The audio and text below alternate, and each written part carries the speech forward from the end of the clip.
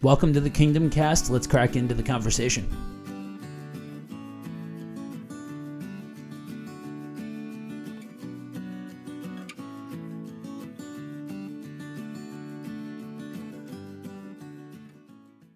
Even in talking with the people that we've had our Kingdom Outpost with over the past year or whatever, Right. We haven't done that for a while because there have been several various factors that has not allowed us to come together. But even in talking with one of the members of our group, it's like I don't even know if I want to get back together just to shoot the breeze, right, with a Bible study. It's like, okay, we are all not to diminish studying scripture, because I think it's always has more that it can give and more than that we can learn. But we haven't even practiced what we have learned. We haven't even put into practice what we do know. Right. So I'm struggling with, okay, if we get back together, I want this to be, something serious, about kingdom living and being the hands and feet of Jesus, but also, just making disciples. And that one quote from Dallas Willard haunts me. It's like, okay, if we're going to make disciples, we better make sure we are one first. That's you look at that, and honestly what it should register as is common sense. Like, oh yeah, if you're going to take part in creating something, you should know what being that something is. And it's no different for this, just because it has to do with God. For us, we found ourselves becoming more like a social group than a church over the last several weeks. And, thankfully for us and the opportunity that God gave us and all of that, pretty quick on the hiccup after the lockdown started and the true separation began, we realized we had an opportunity to still have a collection of the saints and all of that. And the online platform has served us well for the last several months. But we started off with this with a specific vision and goal in mind. And that's probably one of the best things that we could have done as a group, is set out with the intentionality that we are coming together in the name of Jesus. That doesn't mean that it has to look like Sunday morning, but we are coming together in the name of Jesus. And in order to continue and fulfill that out, we now have to pivot and start looking at what things look like with coming back together, with being more purposeful, with having intentionality behind our practices and actions and what we do, because we have an active an active desire to be a blessing on those around us that need something like an informal setting where you can come around believers, not get preached at, and be poured into, and then also have that time as believers, for those of us that are believers, to be able to come around each other and, as iron sharpens iron and all of those kinds of things, be able to have that fellowship resource in person. It's funny, I didn't even think for as extroverted as I am, I have self-admittedly been okay with the idea of, quarantining ourselves and all of that kind of stuff. A lot goes into that.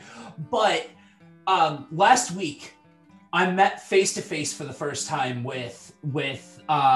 in months with Seth, with the other guy that is leading the group. It was just this opportunity for us to be able to pour into each other. We talked, we laughed, we prayed together for hours, and it was just so soul rejuvenating to be around a brother in Christ face to face like that, Mm-hmm. that like, oh, I soaked it in like a sponge, you know? Mm-hmm. Mm-hmm. And that's, that's part of kingdom living, is to have that type of devotion to one another as brothers and sisters in Christ. Um, and to, you were talking about, the intentionality behind why you're going to meet. Mm-hmm. And again, I think I probably said this on a previous episode, but in thinking through how the church and the kingdom work together, I've come to the conclusion that the church is subservient to the kingdom. 100%. Now, I've never heard that before. And I'm not saying I just came up with something new, but I've never heard that stated that way before. Right. And the question that's been going through my mind over the past week is why don't we hear kingdom talk from Christians and churches anymore? And I think I have a couple answers to that. But I think one of the reasons is because the church has, over the last who knows how long, the church has like superseded the kingdom. Yeah. And this sounds heretical because church is so important, and it is, and it has a vital role in how God is working out his kingdom in the world. But it's been about this, how do you repackage, this Sunday gathering to, attract people. Right. And that's what it's been reduced to. And I'm like, oh my goodness, if the church just realized that we're a slave to the kingdom, in the most positive sense you can use that phrase. Yeah. We're servants to the kingdom. And so we have to my sister on Facebook this week, she commented on one of the posts that I made, and I don't know if you saw it. She said, Jamie, what's a good resource for a discipler with a disciplee? What's your favorite resource to use to disciple people? And I said, just sit down and talk with them about how you've learned to live in the kingdom over the last 50 years. Yeah. And we always want a book. We always want a resource. We always want, because we don't know how to sit down with somebody and say, do you know how to forgive people? Right. Here's been my experience with forgiving people or struggling to forgive people. Do you actually know how to bless those who curse you? No. All right. Well, let's figure that out together, And the fact that that's not super clean and super cut and dry is a big part of the reason why subjects like that don't get discussed. I actually went to my wife today and said, babe, I am struggling to forgive so-and-so. This is an active process for me. Mm-hmm. And that's real talk. That's just the reality of being human. And I think that there's this pedestal that, the man-made gathering gets put on, and this expectation that man be perfect and all of that, when the reality is that there was only one that was ever perfect, and we are disciples of him. Mm-hmm. He lit the path. He told us how to operate. We're recording this on the day of the election day proper in the United States, which is an interesting thing, because for the show, I know that there's a contingent of you listening that are in the United Kingdom. You're outside of the US. So there are ears that aren't experiencing the same thing, the same ridiculousness that we are experiencing here in the States. But here, there's this talk of politics and red versus blue and this and that. Holy idolatry, Batman. Wow. But these traditions that we have for what we call church can also be that. They can be anything that's not God. Mm-hmm. The road to hell is paved with good intentions. Mm-hmm. Just because they're good intentions doesn't mean that they're safe from corruption. Mm-hmm. Well, it's the Old Testament prophetic echoes of, you come close to me with your lips, but your hearts are far from me. Right. So, and I've been guilty of that. I've been guilty of coming, offering my singing or my preaching or whatever, and having a heart that's far from him. And basically God is saying, I'd rather have your heart really close to me. Just stop with the noise. Right. Which means, stopping with the noise might actually mean dismantling that idol. Right. And that's crazy. That's radical. We could never dismantle that idol. But it has been dismantled somewhat over the last year. Oh, 100%. We have not been able to engage like we used to, and we're like looking at each other like, okay, what do we do now? Right. And if we don't learn something from this challenge or this trial over this year, somebody needs to knock our heads together, because we have to learn how to be the body of Christ without all the whistles and bells and trappings that we've been used to. Right. Earlier this year, I was faced with a question. I felt this question in my very soul. Do you know me? Okay. That took some time. That was something that I really wrestled with. Like, do I know the character of God? And then the question got shifted. Okay, do you trust me? There's a big difference between those two things. And for a lot of people, I think they can fall into this category. I think they could count themselves present in this category, that church, relationship with God, all of that, everything that falls under that category has been on autopilot for a long time for a lot of people. It's just paint by numbers. It's the same thing you do. You do Sunday, you do youth group, you do, if you've got kids, you do, small groups and all of those kinds of things. I had the opportunity to go to a small group that my sister was hosting at her place. It was like my first real outing and abouting adventure. It was big, but there's 6 people in this room, right? And they're going over what was already presented on Sunday, right? It was very much a continuation of that. That was where all of the actual discussion about it and all of that kind of stuff was supposed to take place. And I never appreciated, even with what my collection of the saints looks like now, even where we started with the original intention of the original incarnation of what this group was meant to be.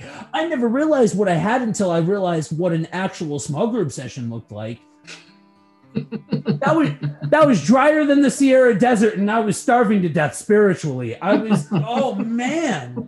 And God bless him. But the truth is that expecting anything different than what has been taught to them is ludicrous. And I think that's the key when you look at the state of affairs that the church is in right now, and all of the awkwardness that a light got shined onto because of COVID, because of the pandemic, because of churches shutting down. That paint by numbers, that got a light shined on it in a major way. And if that's all that these people have been taught, then how could you expect any other reaction? You know what I mean? And I have to look at this situation and be thankful that God recognizes the fact that I got a thick skull, and sometimes I need to just be shoved out into the deep end in order to be able to swim and figure out okay, this is the new normal. What you knew beforehand, what was normal beforehand, that's dead. You know, and for a lot of people, what they've been doing for 5, 10, 20 years has just been upended and said, nope, you can't do that.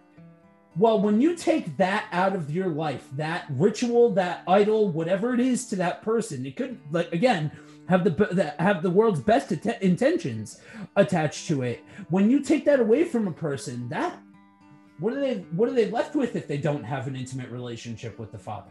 Mm-hmm, mm-hmm. And I think what happens, and you know, I've been a part of that system for 30 years, you know, and over the last 10, I've tried to infuse that with some deeper dimensions. But I've used an illustration with lots of groups that I think helps get the point across when you're talking about real discipleship versus going to church. And it's the illustration I've used. I give everybody a rope about 2 feet long. And I say, tie a bowline knot. And they all look at me like I have 7 heads, right. You know? And I'm like, tie a bowline knot. And, you know, there might be 1 person out of 20 that might have some clue about how to tie a bowline knot. Mm-hmm. So I go to the next step, and then I read them directions. And the directions are just as confusing as ever. You know, it's right. Just like, they don't get that either. And then I say, well, I'll take it another step. I'll actually show you the written instructions on how to tie a bowline knot. And some actually do a pretty good job of following those directions, but the majority of the group, and I've done this multiple times with people, they still don't know how to do it. Right.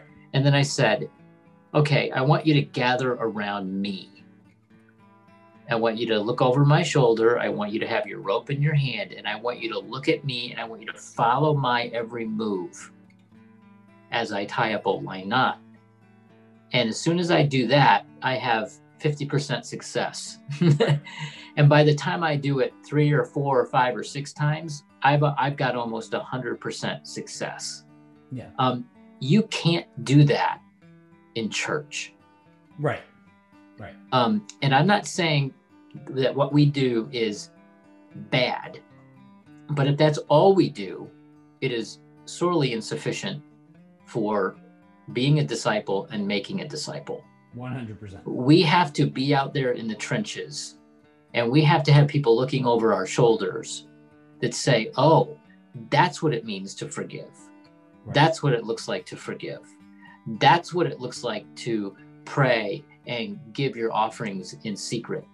Right. That's what it means to not have your right hand know what your left hand is doing. Oh, that's what it means to let your yes be yes and your no be no. And even the more complicated aspects of it, of coming into another believer and having a disagreement with them, but still understanding that you're still brother and sister in Christ, to how to navigate the complexities and ridiculousness of the world, that can't really get packaged up into 45 minutes on a Sunday. Oh no, I mean, you have to have people in your life where you go, oh, that's what it looks like. Right. That's you know, not somebody who's perfect, but somebody who's succeeded and failed right. in any number of these kingdom aspects. Yeah. And they've grown, they've matured because of that journey. Right. And yes, you can, and you know, Jesus taught things in a teaching atmosphere, but he didn't leave it there. Right. He's walking through fields with his boys and telling stories and letting them see what prayer looks like, so that they one day go, oh, can you teach me to do that too? And that's the dimension that we are missing, at least where I've been and where I've, you know, witnessed churches and the kingdom happening. There isn't that light bulb of, right.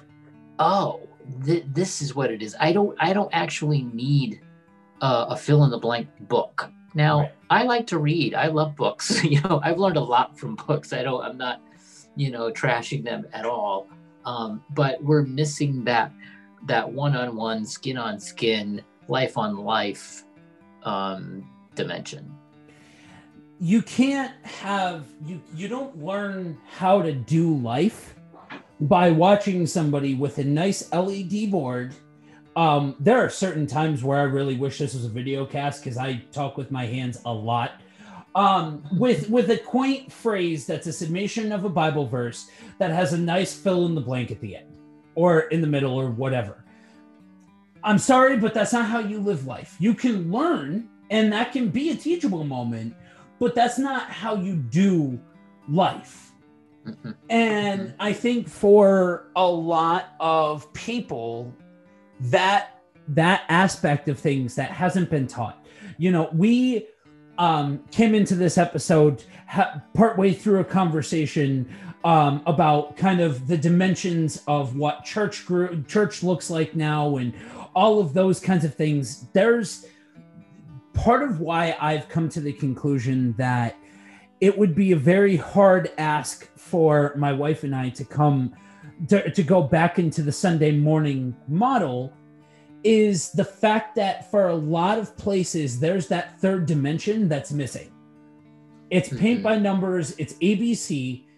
And for better or for worse, for me, I took my lumps. I lived and did and crashed and burned and through the strength of Christ picked myself back up. And that's where that real world application kicks in. And you don't have to look very far to see conflict and to see issue and to see unrest right now. And the thing that I keep the square that I can't seem to circle as far as all of this goes is you have all of these people that have been going to church for years and years and years and years. But something like Psalm 46:10, be still and know that I am God. I will be exalted among the nations. I will be exalted in the earth. That you might as well, the Lord is my shield and my strength. In him my heart trusts. That's like you're speaking a foreign language. And that's not against my brothers and sisters. If anything, this area, this time frame that we have been in with all of the conflict, should I wear a mask? Should we meet? Who am I voting for? So on and so forth. God has instilled in me the spirit to look at brothers and sisters and be like, no, guys, we need this. This needs to be the time that we come together. I don't care if you go to a different church. I don't care if you're a different denomination. If we're in agreement on the core fundamentals, then we need to band together because things are in a rough place right now. And I think it's a lot of people that have been grossly underserved in the church for a long time. And I think it's one of those generational sins. I think it's carried baggage from years and years and years, and you could blame this group or this time frame or whatever. But regardless of that, we have an opportunity. I self-admittedly have stayed off of social media today because I was on for about 2.5 seconds and I saw enough scum and villainy to fill my meters. I was good. I needed to go away to the park and just disconnect for hours after the amount of scum and villainy that I saw. But we have these microphones in front of us. It's time for us to, like, even starting at that, level one, if you will, start by encouraging people, not, with one hand being like, God loves you, with the other hand, vote for so-and-so. No, like that, be an encouragement to people and work from there. I'm going to steal a phrase from John Eldridge. I heard him say yesterday on his show. If you don't listen to that show, after you're done listening to us, you should go subscribe to his show because it's a really good podcast. But the story of God has been, is now, and always will be the story. If you look around you, it's easy to see other stories, right? It's easy to see the coronavirus story. It's easy to see the mask story. It's easy to see the political unrest story or the racial unrest story or whatever story it is that fear is having a field day permeating into the church by way of these different things. And seriously, do not hear me and say that I am slighting any of that, because trust and believe me, of all people, I am fighting the good fight with a lot of these things, with the exception of political stuff. So I'm not trying to belittle anybody or any point of view, but we have a time now for us to look past all of that and to go a bit deeper and say, okay, in all of this, God, victory is the story. That is the status quo. That is your operating place. And when you go from that point, all of these other things are going to start to fall into place. And it's that intimacy that it is on the tip of my tongue and a prayer in my heart that becomes the craving of the church, right? We've all had that craving. We've craved for chocolate. We've craved for caffeine. We've craved for alcohol. We've craved for drugs. We've craved for something. Everybody knows what that is, where your brain is hyper-focused on that thing. For the love of God, church, let that be God. Let that centering point be God. Everything else be damned. Let that be God. Well, and it's him and his kingdom. Yes. And I don't think you can separate the two. I think people have. I think people have a God narrative, and then they have a political narrative, and then they have a vocation narrative, and they have multiple stories running at the same time. Right. And they're all kind of equal. Yeah. I'll live in my God's narrative sometimes. I'll live in my political narrative. I'll live in my job narrative. I'll live in my family narrative. But you're right, and John Eldredge is right. There is one grand narrative. God is the author. He's the star of the show. Mm-hmm. He has decided what the subject is. Yeah. And again, I'm reading through the Gospels again, and I'm reading through in a translation called the Kingdom Translation. Seth actually gave it to me a couple of Christmases ago, and I just got it out and started reading it. And it's by N.T. Wright, and it's fascinating just reading a little bit different of a translation, how things come alive to you that you would just glance over in a translation that you're so familiar with. I've been a very, very staunch person against specifically the Message Bible. It's just one of those, it's a bridge too far for me 99% of the time. Mm-hmm. But I heard the Lord's Prayer read to me in the Message translation.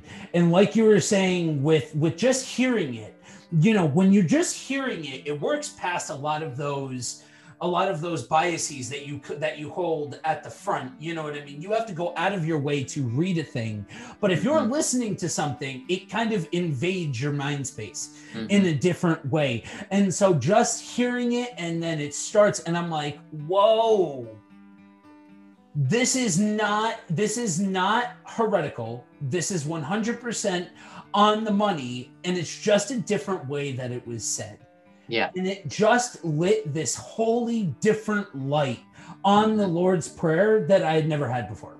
Yeah. And I encourage you and I encourage our listeners to read the book by Eugene Peterson. And he's the person who wrote the Message translation of Scripture. Mm-hmm. And he also wrote another book called Eat This Book.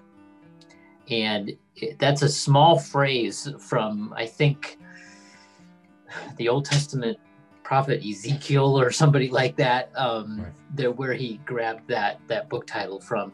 But that book, Eat This Book, is the story of why he decided to translate the scriptures, and we end up with a translation called The Message. Right. And it's fascinating, and I think it'll bring a little more respect to that translation if you know the story behind it. And one of the reasons why he did it was because there seems to be such a passion for like a word for word translation. Right. But what he indicates is that when you have a word for word translation, it kind of sucks the spirit out of it. Right. And he wanted to translate the spirit of the passage. He wanted to translate the emotion of the passage, as close as he possibly could to the spirit and emotion that those first hearers would have received it. Right. So anyway, as I get back to the Kingdom translation, it just reminded me that, okay, Jesus left this town and he took his boys and he went to this town and he preached the message of the kingdom. Right. And again, that's probably what spurred my question, is that, okay, why don't we talk like this? Yeah. Why don't we hear that? Why is not that on our lips? Right. And again, I think a big part of that is that's something that, I think for a lot of people, myself included, could fall into that category of people that could say the only time that they've heard kingdom of God used, like that phrase, is in reference to heaven, the other side of the veil, the hereafter, etc. That's the only context. And there's only one place in the entirety of my church history that I can say that I've heard kingdom language used. And honestly, fast forwarding to current day, it's part of what has bonded myself and Seth together in this new voyage of creating this new seedling and planting this new collection of the saints. Is there is a call and a requirement on us as disciples of Jesus, as sons and daughters of God. And that is to push forward the kingdom of God here and now. Last week we were supposed to meet. Something came up because that's just life. That's part of doing it. And I'm not going to go into that. That's not the important part. I'm not patting myself on the back or anything. That's not the point. The point is that that's just life. When you're doing this and you're, okay, there's this need over here, there's doing this, but it's not because our list, and that's why I don't go into specifics, because I don't need to, because that's not the point. The laundry list of good works is not what the purpose is. It's living out the kingdom, love God, love others. It's not like complicated. It's hard. It can be hard. It's a difficult process because human nature says stone them, be done. Kingdom of God says no. You got to lead with grace. You got to lead with forgiveness. You have to understand that there have been other times in this life, in the cosmic scale, in the micro scale, here in the tangible sense. There's so many times where each one of us needs grace, and it has been given to us freely by the Father. And so now we need to do that to other people. Now we need to live that out to other people, and that's not just forgiving somebody who wronged you. That is, okay, I got a couple of extra things in my pantry, somebody else needs them. That is, I know somebody has a need, a ride someplace, anything. It does. We have so many opportunities to be able to work that out. That is my, that is again my prayer for these outlets and these platforms that we have that have become these echo chambers for, tribalism and just anger and venom, that they can be these outlets for the church to be able to move and be and do. If ever there was a time that the world was playing our song, if they're playing it loud and clear. Mm-hmm. And the evidence that we are living well in the kingdom and functioning well in the kingdom is when we see other people who have been watching us and learning from us doing the same thing. Right. So we engage in the kingdom, and making disciples means that we're engaging in it with other people to the point where, oh my goodness, so-and-so, did you hear what they did the other day with, right. Their, whatever, just, and it's, back to the bowline knot illustration. It's like, okay, great. I taught somebody else to tie a bowline knot, but true discipleship is when they can teach somebody else to tie a bowline knot. Right. And when the person that they taught can now teach somebody else. Yeah. and you see this ripple effect happening. And it's, yes, there needs to be some basic knowledge of doctrine and theology and some things about, God and Jesus and the Trinity and the church. There needs to be some of that basic stuff taught. But if I'm remembering correctly, the writer of Hebrews said at one point, y'all need to stop going over and over and over and over the elementary truths. Yeah. Right. And you need to dive into the deep end. Yeah. And you know what he called one of the elementary truths? The resurrection. Yeah. Oh my goodness, that's an elementary truth. I mean, it's a foundational truth. If we don't have it, we don't have Christianity. Right. Right. But I find that fascinating, and that's why I said near the beginning that, oh my goodness, to go back into a small group and just rehearse things that we have studied for the last 30 years and that we know to be true, and yet we haven't fleshed it out. We haven't flushed it out in real life. I'm not for that. I'm done. I'm really done with that. Yeah. I would rather get together and say, how are we going to work this out? Right. Yeah. And that's when you start to take on more characteristic of biblical standard rather than man-made standard.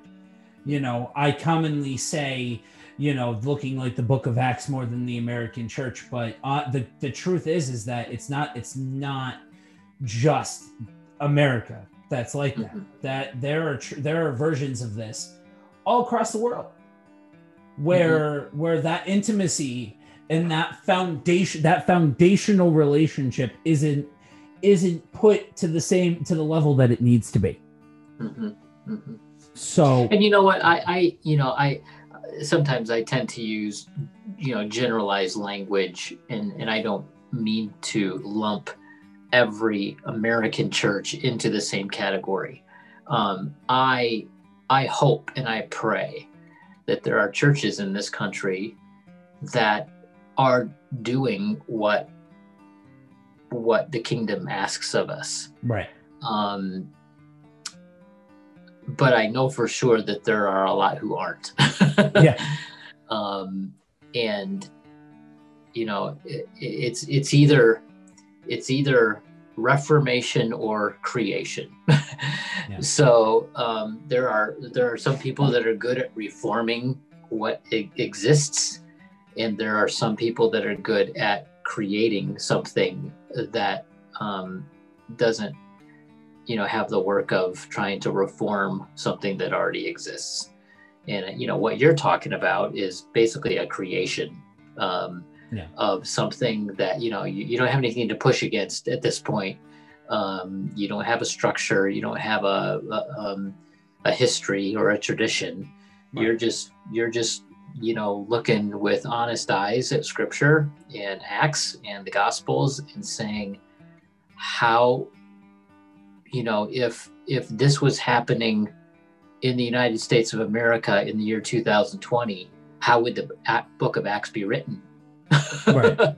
What would it look like if we were living their life, but now and in this country? Yeah.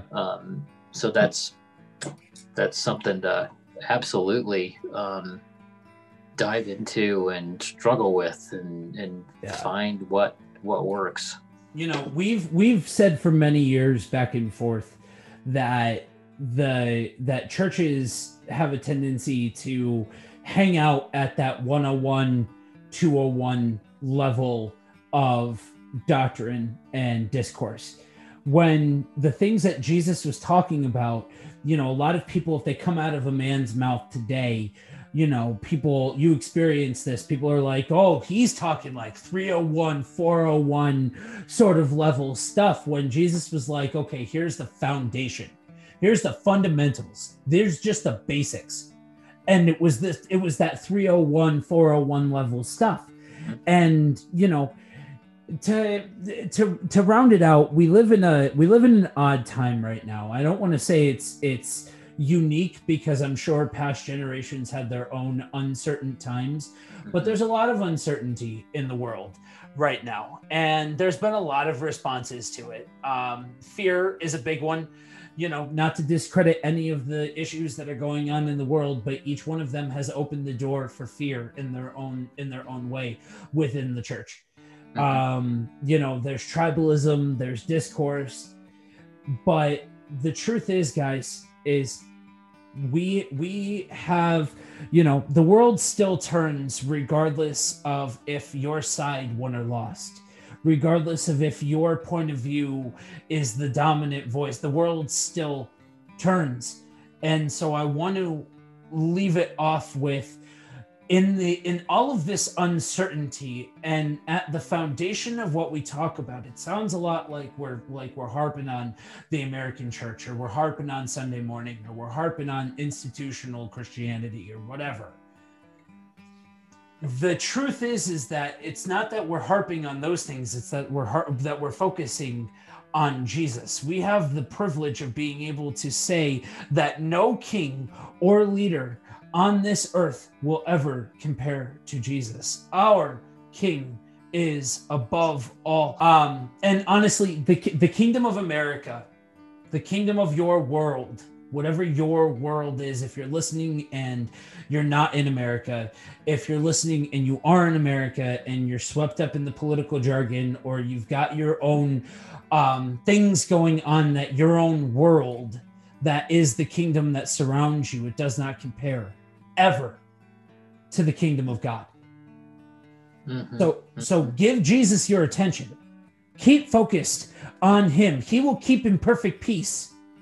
He was steadfast on the Lord. Keep focused on his tenets, what he asks of you in the day-to-day, loving him, loving others, trust in him regardless of the state of things.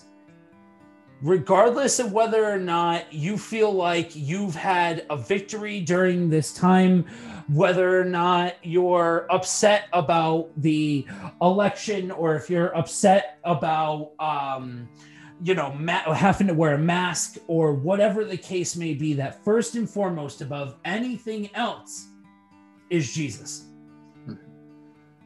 And the one phrase from Revelation 11:15 that's been running through my head today, and I believe it was the Spirit who put it there, was the kingdoms of this world will become the kingdoms of our Lord and of his Christ. Yes. And we sing it at Christmas time, the Hallelujah chorus, and he shall reign forever and ever. And you know what? It's really not about the United States. It's not about the UK. It's not about any place on this earth that has a physical kingdom or nation attached to it. One day, the kingdom of God is going to swallow them all up. Those kingdoms are going to become the kingdoms of Christ. And that's just amazing to me. He will he will devour them in a good way. Right. They will become subservient to the king above all kings, and the Lord above all lords, and the kingdom above every other kingdom. And so, yeah, we're going to live on this earth during some times of tension, Right. where we're not necessarily all that proud of the kingdom we're living in, the nation we're living in, and the chaos and the foolery that goes on. But that's my hope is in Revelation 11:15.